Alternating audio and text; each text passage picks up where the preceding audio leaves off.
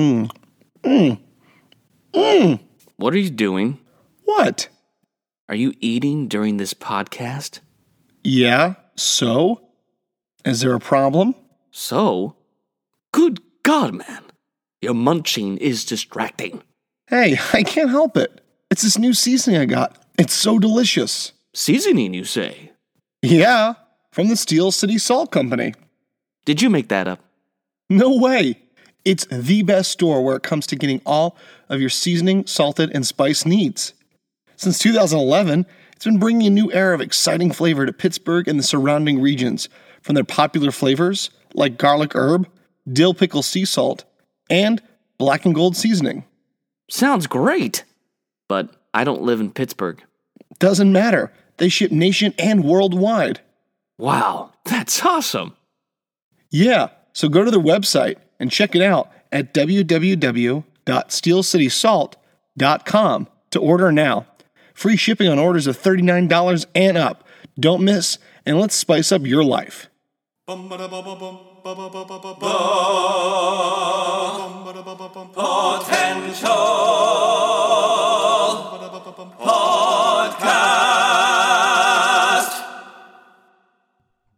Hello and welcome back to the Potential Podcast. I'm your host, Chris Dewar, and I'm joined by my co-host, Taylor Sokol. Today we're going to be reviewing the new Christopher Nolan sci-fi epic, Tenet. And what a film it was. What a film it was indeed. Yeah, well, the exciting thing about this, Chris, we both are pumped because this is the first, well, both of us, the first official movie we've both seen that is the newest 6 months that just released. Yeah, I have been seeing a couple of old classics, but this is our first big movie that we were going to see together. Obviously, back in a movie theater. Yeah, we finally have a few movie theaters open back up in California, so it was very exciting to be back in the movie theater, back in an IMAX screen to see Tenet properly on a big screen, and it didn't disappoint. This is a very on par with Inception, I would say, in terms of this kind of it's somewhat real life, but there's a bit of a fictional element to it, but it's not too fantasy related. It's not too bizarre. No. But it is a complicated plot. It's a complicated. It's like a spy thriller mixed with a little sci-fi in there. I think was the ultimate genre he was going for. I think, yeah, and true. If you are obviously listening to this, you're definitely going to be a Nolan fan, and when it's so funny, if you hear other reviews, and when you think of a Nolan film, it's like he's not even the star of the movie, but his presence is all over it, and this is definitely up his alley. What Inception was to like a heist style film. With some kind of interesting elements. This one is like, as you said, a good straight up kind of British, not British, but one of the like the classic, like the James Bond spy thrillers and all those like favorites. So it has that, but it does have a bit of this interesting sci-fi element that sets it apart and does make you think. I will say, for 2.5 hours, I was definitely glued to the screen. I enjoyed every minute of it.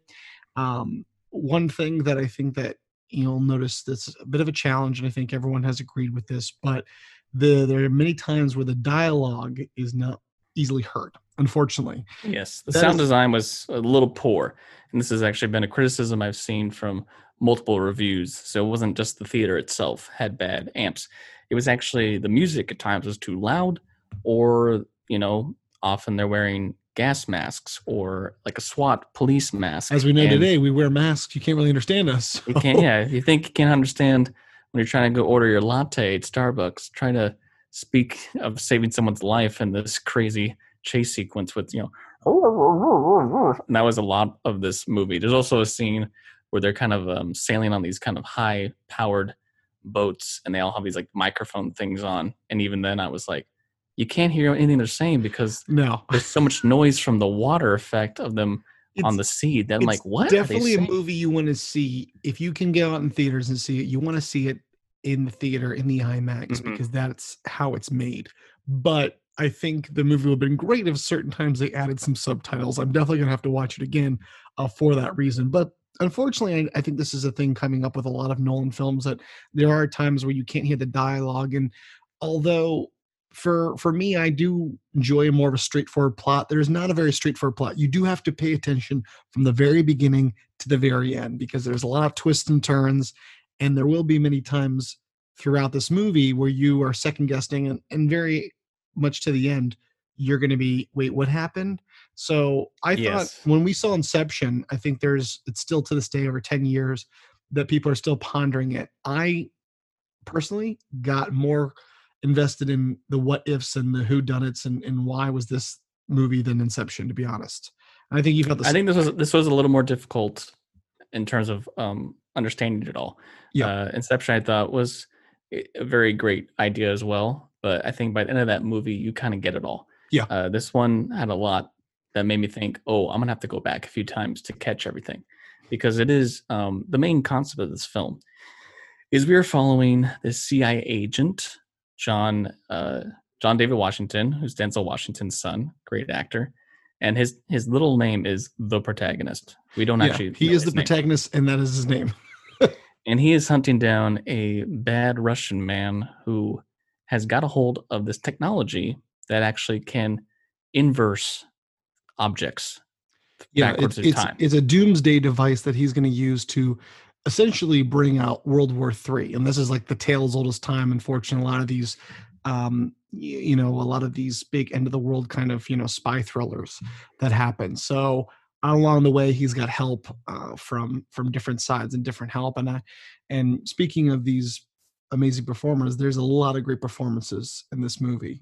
And as you said, yeah. So I mean, of course, like I said, we have John David Washington, who's leading this film, and he does a fantastic job. He's playing that straight man. He's the one that's going on the journey. So he's discovering a lot of these twists and turns, and he's not only kind of a smart man who's kind of trying to understand everything, but he's also quite a fighter. And there's some great action sequences in this movie where he kicks some major butt. And then he's helped along by he picks up a partner, Robert Pattinson, who was fabulous in this and looking quite dapper, if I might say. They always put on the most dapper clothes in every scene, but he's kind of like his right hand man. And it's a very the Nolan-esque vibe of this film is everything looks so real. It didn't look like there was a lot of CGI used in this film. Absolutely not. The effects were incredible. A lot of practical effects. And there, as movie buffs go, we always are looking to, I think because we see so much of it nowadays in movies, you keep looking for, oh, how did they do that? But the whole time you're like, you are completely immersed in this film and like, wow, how do they accomplish that?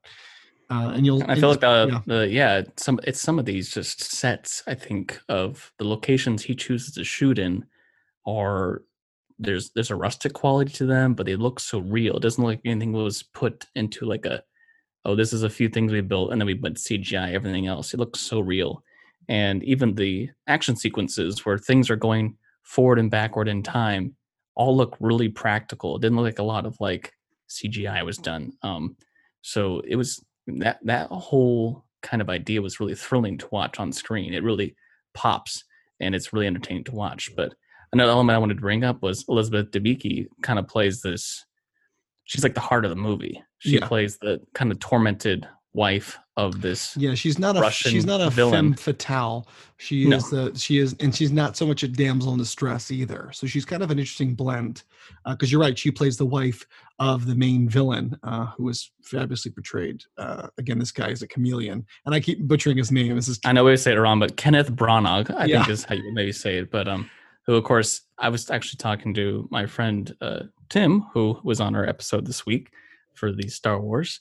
I was saying it's so funny to think of actors and thinking of the range they can play. And I was like, think of Gilderoy Lockhart from Harry Potter and the Chamber of Secrets to here. I mean, Kenneth has had a huge range of characters in his career. From Live. He was very, very subtle kind of villain at first. And then he really takes up and he's really chewing the scenery. And he's quite the dark character that's really like, absolutely. He's full on villain. Another great thing about this movie I thought was pretty entertaining was typically for Nolan films, Hans Zimmer is the composer, but Hans Zimmer did not do this film. It was Ludwig Göransson, who we know he won the Academy Award for Black Panther, and he did The Mandalorian. So he came, he came up with all that.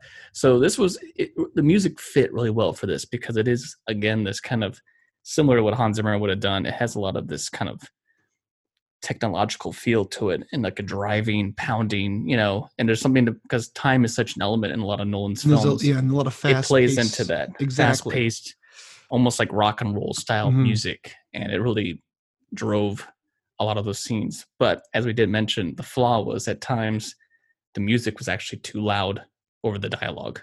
Yeah, I think especially in a movie where there's a lot going on and you do have to pay attention. The times they are talking, you want to know what they're saying. And unfortunately, love the music, but yeah, that was probably one of the biggest downfalls of this movie. Not to say a bad thing, but it did take away from that experience of I want to know what's going on. Conventional movies, you may be confused with what's going on, but you have the facts. So, and got to give a shout out. I thought this was crazy. I really thought, based on the trailer when we first saw it, we're going to see a little bit more of him because I think he's a go-to in a lot of Nolan films. Is fantastic. Michael Caine. I only do one scene for Tenet. I'm only going to do one scene, and I will be eating in that scene if I can, which he does. That was funny. Yeah, he's only in one scene, and I think there was, a lot of talk about maybe this would be something related to Inception, or there'd be something that was connected. And again, I think it's one of those films you have to see a few times to maybe see if there's more of a connection that maybe you didn't get the first time. But I think people expected that maybe his character would have been his character from Inception, but he's a totally different guy. So he's actually Alfred from Batman. Yeah, he's back. No, yeah. So I definitely, like you said, Chris, and we all thought there was a connection, not to take away from the film, but focus on the movie as it is so that you can appreciate what it's trying to do in this whole different genre. And I think it seems like, I love it. I think it seems like Nolan's doing his own like Infinity War, he's got Interstellar was, space, this one's time, and, and reality. Yeah, you could look at it that way. He's kind of tackling these different themes, but it's just, I know there's something about it's the originality that he's bringing to the big screen that I think is something that's why people time and time again are going to his movies.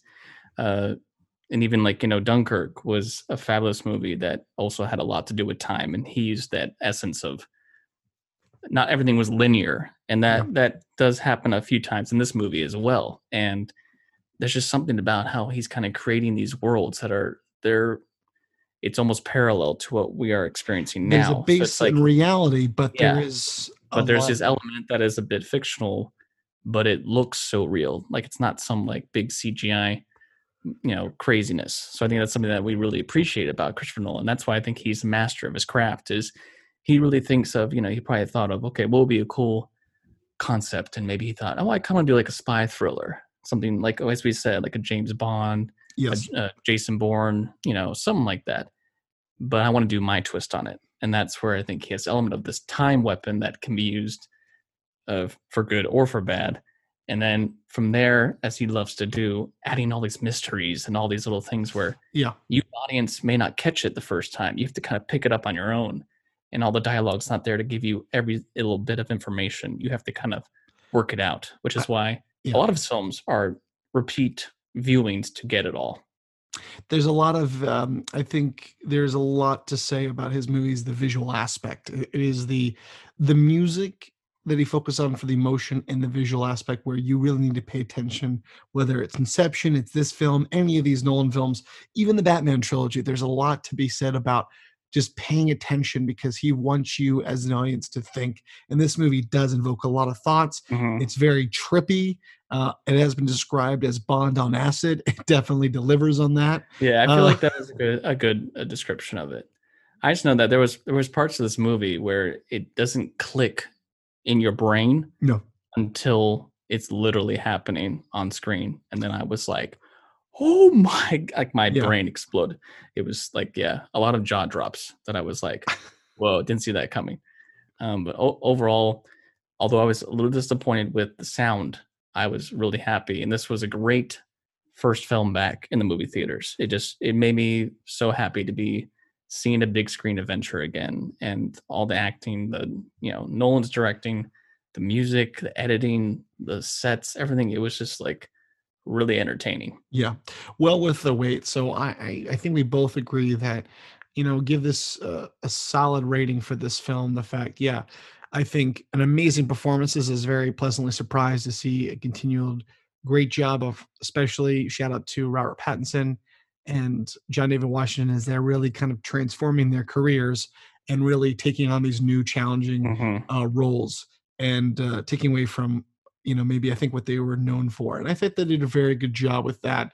But yeah, the story, visualization, and again, what a collaboration Nolan continues to deliver in these projects. And I'm looking forward if they revisit this world or they go in another direction because he's amazing. Yeah, see, a lot of people after Inception were maybe like, oh, it'd be great to have another one of because it's such a creative world. This is another one like that. This is another one in his slate here where I'm like, yeah, I would love down the line to see a sequel of Tenet and see what more we can see from this this kind of world. Because it definitely left off wanting, you had more questions than you had answers, and it was like, oh, I want to know more now. But that's what Nolan does. He doesn't want you to go away knowing 100% everything that he was telling you. Exactly. Which is the brilliance of it. He gives you enough, but not enough to be like, I don't have it all.